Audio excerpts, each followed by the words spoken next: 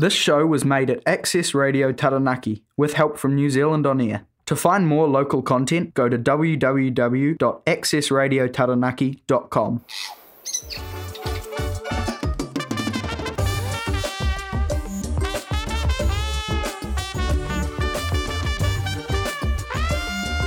Kia ora tātou katoa, ko Elvisa taku ingoa. Ko Brittany taku ingoa.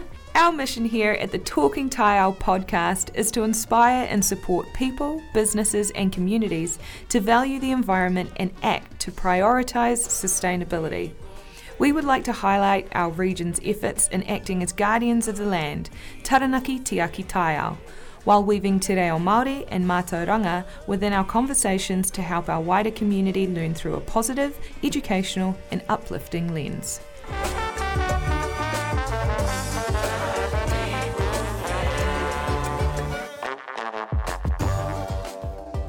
Kia ora e te whānau. Welcome to the Talking Taiao podcast once again. Elvisa here. And in this episode's recording we have a very special guest. She is an E2 union organiser, a member of the Katikara community, and is most recently a member of a cool little book club centred on a very empowering book called Regeneration by Paul Hawken. Which I am part of that book club as well, so that's how we connected. Thank you so much for Thank you so much for coming on to this kōrero with me about your experiences, Sue. You're most welcome. Thank you for having me. No worries. It's really exciting to have someone on the ground doing so many different things. Most people that we have on the show are doing lots of different things, but you in particular. You've got grandchildren, and you've got all sorts of things that you've got your hands in. So could you give us a bit of a summary of what else you've been involved in and how you got involved in all this community mahi? Kia ora koutou. How did I get involved? My involvement with Katikara goes right back to 2000 when I moved to Taranaki in 1996, and I guess I was looking for my tribe. Yeah. And so I joined the Green Party and became eventually the Green Party secretary, and through that mahi met the people from the community. Right. So for all of you that don't know about Katikara, it is a beautiful 26 hectares up on the base of the Puakai Ranges, and it's organic-based, renewable energies, completely focused on regenerating the native bush and flora and fauna up there. So that really enabled me to find my tribe, I guess. And through that process, I met Vivian Hutchinson, who was one of the founding members of Katikara. And we've formed a really lovely friendship. And through him, I joined Masterclass, which was it's a class that he was running. I believe they're now run through Tūtama Wahine, but Vivian started them, and it's about finding active citizens in our community. So I loved it, and that actually led me into completely changing my career, and I became a union organiser for E2. So again, it's very much the same, connecting. It's all about connecting with people and improving our conditions and. Yeah, that's awesome. That sounds like, I really appreciate the book that you gifted me yesterday at our book club, or the other day at our book club, about the stories behind Katikara and the history that it holds. And I'm really excited to go out and visit it sometime with you guys. Yeah. Great work. And I think it's important to acknowledge people like yourself who have been putting the mahi in for decades.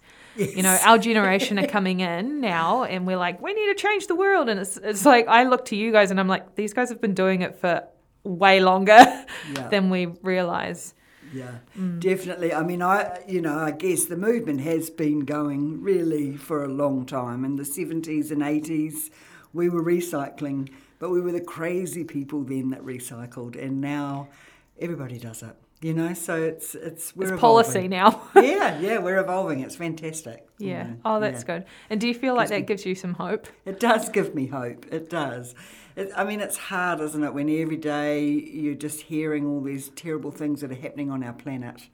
But, Taranaki is full of hope. It was one of the things that most attracted me to this place. The essence of Taranaki is pretty special. Yeah. How do you feel? How would you describe that essence?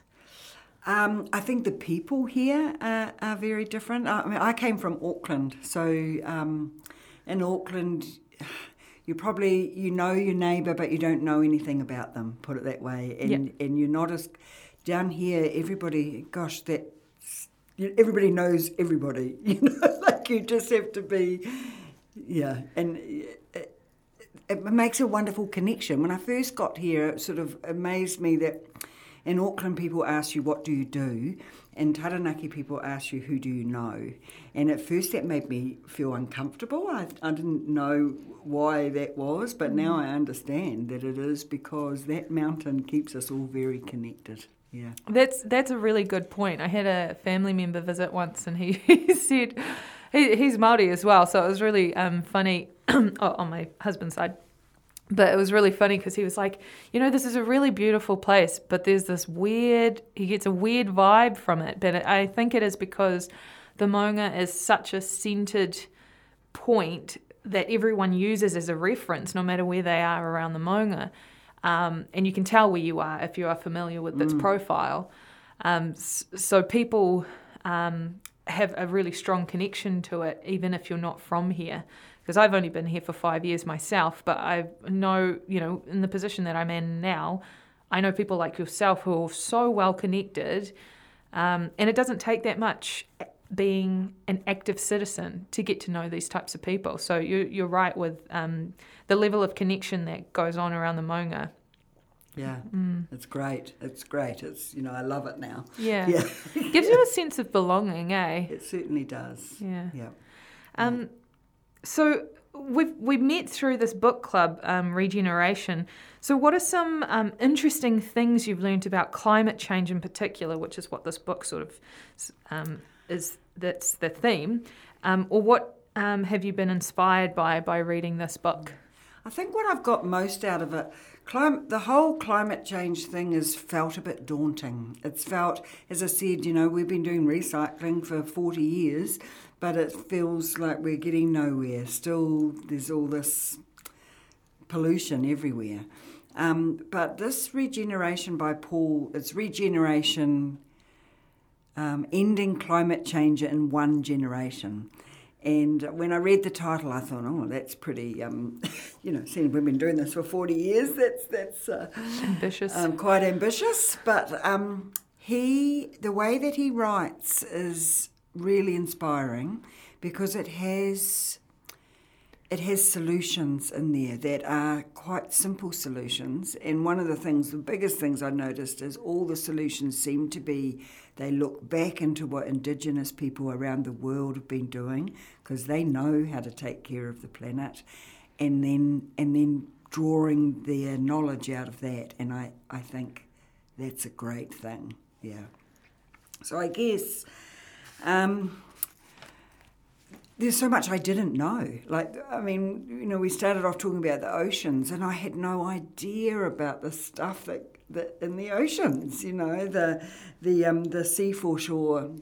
seaforestation, is that the word they're using, where they're replanting? Oh, seaforestation, Seaforestation, where they're planting underneath the ocean. The kelp beds that grow 2 feet in a day, or it's just incredible. And if we can harness some of those things that we know and help by the seaforestation, then that is going to move us forward in leaps and bounds for protecting the planet or saving the planet. Yeah.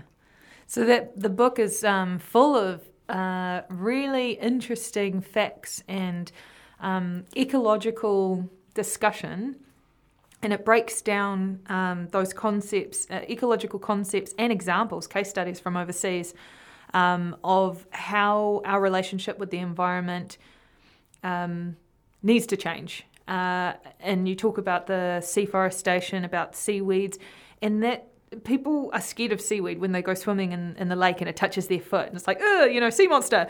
But that is something, it's all in their minds because they don't have a connection with what's going on under the water. And Exactly. That's one of the things that I really love about the book is that people like yourself who don't have an ecology background can read it and really understand. It's really laid out in simple terms and really strong examples of how we affect the environment, but also how we can actually encourage a positive relationship with it and work with it rather than against it or just outright destroying it. Yep. It should be in all the education programs. That book is brilliant. It really is. I really recommend anyone get your hands on it and read it. Yeah. The other thing that's been great about our book clubs, this is the first book club I've ever belonged to. So we're broken down into groups, and then each week 2 people will be asked to break down the chapter. What did they get from it? And so it's been really interesting because people are adding into the group different bits of information and YouTube videos and different authors that have written things. And so the knowledge is really, aside from the book, there's a whole lot of other really gold that's coming out. So it's great. Yeah, I'm so glad that you're enjoying it. It's been really fun watching your mind expand and understand things that I already knew, but I'm still learning alongside you. So it's really cool to be learning alongside you with this book. So it's about time for a song, for a bit of a break. Do you have something in mind? Yeah, I think it would be quite nice to hear Bob Marley's 3 Little Birds. It's a favourite. Awesome.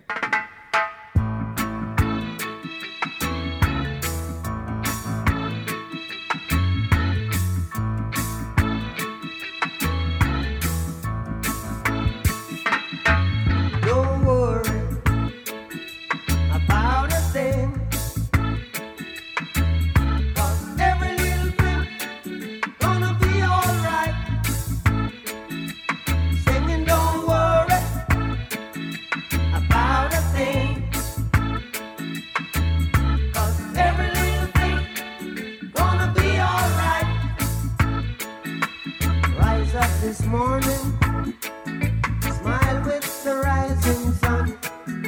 3 little birds, it's by my doorstep, singing sweet songs of melodies pure and true, saying, "This is my message to you." Singing, "Don't worry about a thing."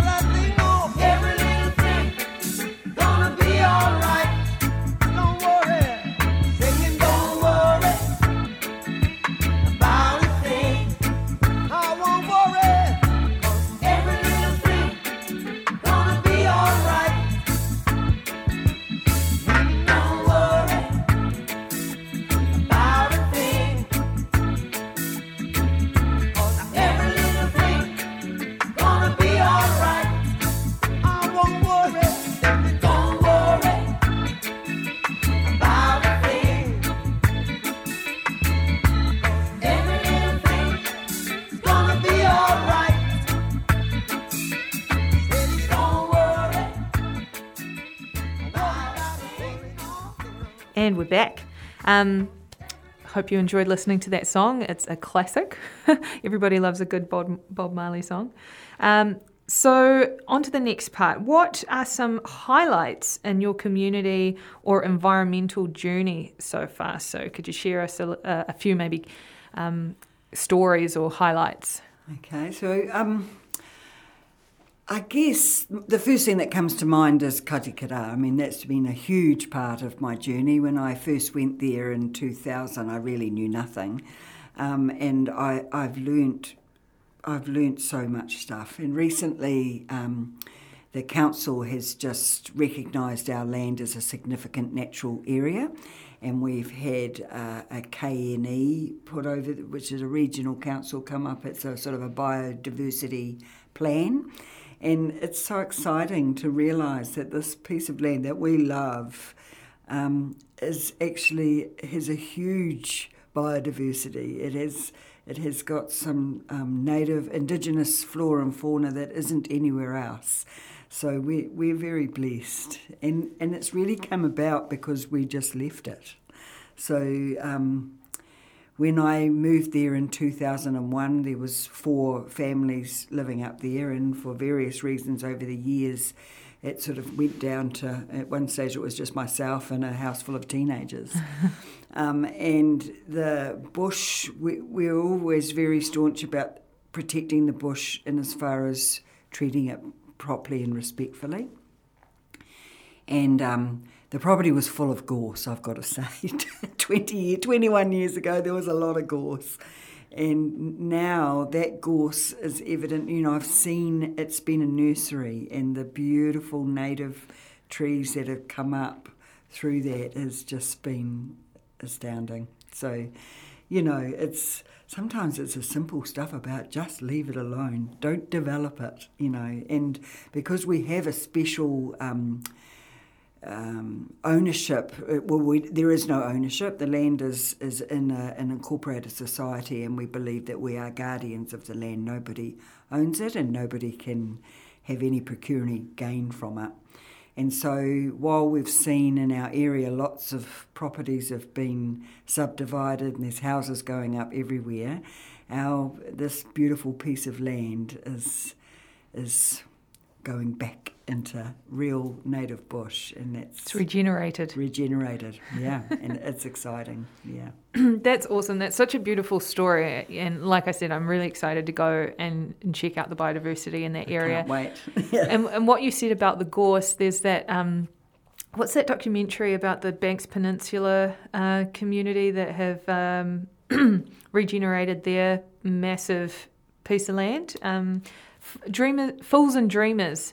There's a little documentary, yes. And he highlights just how much leaving gorse alone acts as a nursery for the natives to come up so that predators can't nibble on them. Yeah. And then once the canopy develops, the gorse dies back. It dies off. That's right. So it's like not many people are brave enough to trust the earth that much for it to regenerate itself. So it's really cool to have a second, story there that we can that we've recorded, that you explained, that shows just how much gorse can actually help regenerate if you just leave it alone. Sure, it takes time, but just like anything, it also takes trust, and trusting the process. Yeah, so that's awesome. Thank you for sharing that.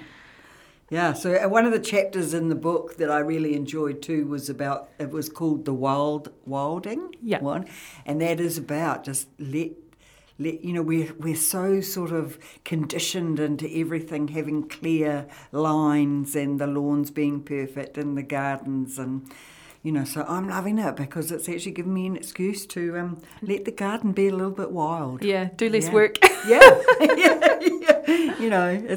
It's been exciting. Yeah. For sure. Awesome. And through reading this book, what did you hope to achieve, and has that changed? Well, I guess knowledge was that's what we read stuff for, is it, to gain knowledge? But what I gained was some excitement. So I sort of went into it quite seriously, and I'm going to learn some stuff that is new to me. But however, what I've come away with is I feel really excited, and the possibilities in our own little space. It doesn't have to be this big thing. We can just start it in our own gardens, on our own land, and in our own whānaus, and that's exciting. Have you had Achievable. Oh yeah, totally achievable. Especially when you're working with people rather than trying to do it by yourself. Yeah. Which I've experienced myself. Sometimes you feel so alone in your purpose or in the mahi that you're doing, and then you look around and you realise there's lots of people doing their little parts, and accumulatively it is actually having an impact. And like you said, councils are starting to recognise more that biodiversity is so important to our societal health. And community health and well-being. So that's really cool that they've recognised that and they've actually acknowledged that at that level. But I can't remember what I was going to ask. But it was something along the lines of have you shared what you've been learning about regeneration with people outside the book club? Yes, I have been, because that's one of the beautiful things, the way that Paul Hawken articulates himself. It makes sense, and so it's easy to talk about it, as opposed to, sometimes you read and it's so full of information and facts, it's hard to pass on Too and technical. be accurate. Yeah. So, I definitely have been talking about it. I've got a few of my friends who are lining up to read the book after me. So, awesome. Yeah. And Paul will appreciate the sales. Yeah. Well, I think we should try and get it in the schools. I think that that's the kind of thing that this next generation, they're going to say, why did you take so long? Why has this taken so long? Oh, they're saying that now, eh? Yeah. And so, I think we need to be, getting this knowledge out there. I just had an epiphany. The name of the book being Regeneration, it's not just about the environment and about climate change. And, the second part or the subtitle of it is solving climate change in one generation or fixing climate change or whatever. It's like regeneration. It's like it's there's two meanings to it. Yeah. I can't believe I didn't get that before this moment right now. Oh well. Makes so much sense. Go, learning. Yeah. I'm really looking forward to the second half of the book where he actually starts going into how we can actually spread this message, how we can engage people in the message and in that knowledge that the book talks about. And how we're actually way more. I mean, we're both involved in unions. We know the power of community and backing each other up. Power. That's where it's at. Collective power. Yeah. Yeah. So engaging. So, just to, I guess, close up, what sort of message would you like to leave with our listeners, or even a story or something that they can sort of they can ponder on? Read the book if you get, look it up, get it on your Kindle and read it. It's well worth it. Stories is how we pass on information. That we've been doing that for many, many generations, and I think that's the key. Keep talking, keep connecting people, keep those questions and answers happening. That is a really beautiful message, and I think that if people apply that in their lives, they'll definitely see the difference that it makes, in the people around them, but also to themselves and their own well-being. So thank you so much for that message. Thanks for being on the show for this episode, Sue. You're doing amazing mahi, and I would say that people like you are role models to me, and I hope that I achieve just as much as you have. So I was going to say ditto, because what I've learnt from you, Elvisa, has been amazing, and it really inspires me when I meet young people who just get it. It's fantastic. Oh, thank you so much. Thank you for this opportunity. Awesome. All right. Ka kite anō. Ka kite anō.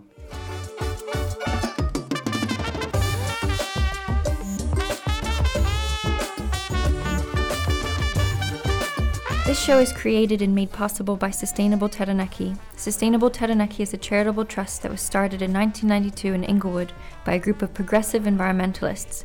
It now has grown and expanded its reach, but keeps the same vision of prioritizing our environment and educating the community.